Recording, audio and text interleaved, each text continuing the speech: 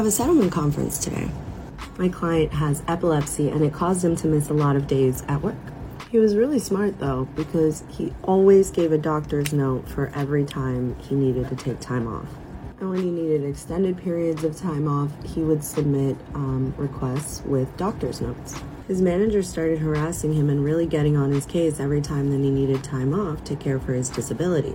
He wanted to complain to HR, but he worked for a pretty big company, and the only way that he could get the HR rep's information that he could think of was to ask his manager, who obviously did not want to provide it for him. But he was smart, so he complained to everybody else. And I mean everybody. I think this man even emailed like the Department of Labor, like the New York Division of Human Rights. What's important is that he did it in writing, because now I have proof that even though he didn't complain to HR, he complained to quite a few people, including within the company.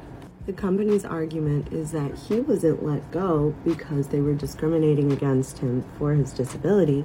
He was let go for poor performance because he missed too many days at work. But we have doctor's notes excusing those days at work. Because it's such a big company, I highly doubt that they're going to be able to convince a judge that giving him time off was going to cause undue hardship for them. I've actually worked with this attorney on another case where I sued this company before, and nice guy, we get along. I hope I don't piss him off today. I think my strategy with opposing counsel is I try to keep it really amicable, but when it's time to talk numbers, I want to see those numbers. I think I can catch them a little off guard sometimes.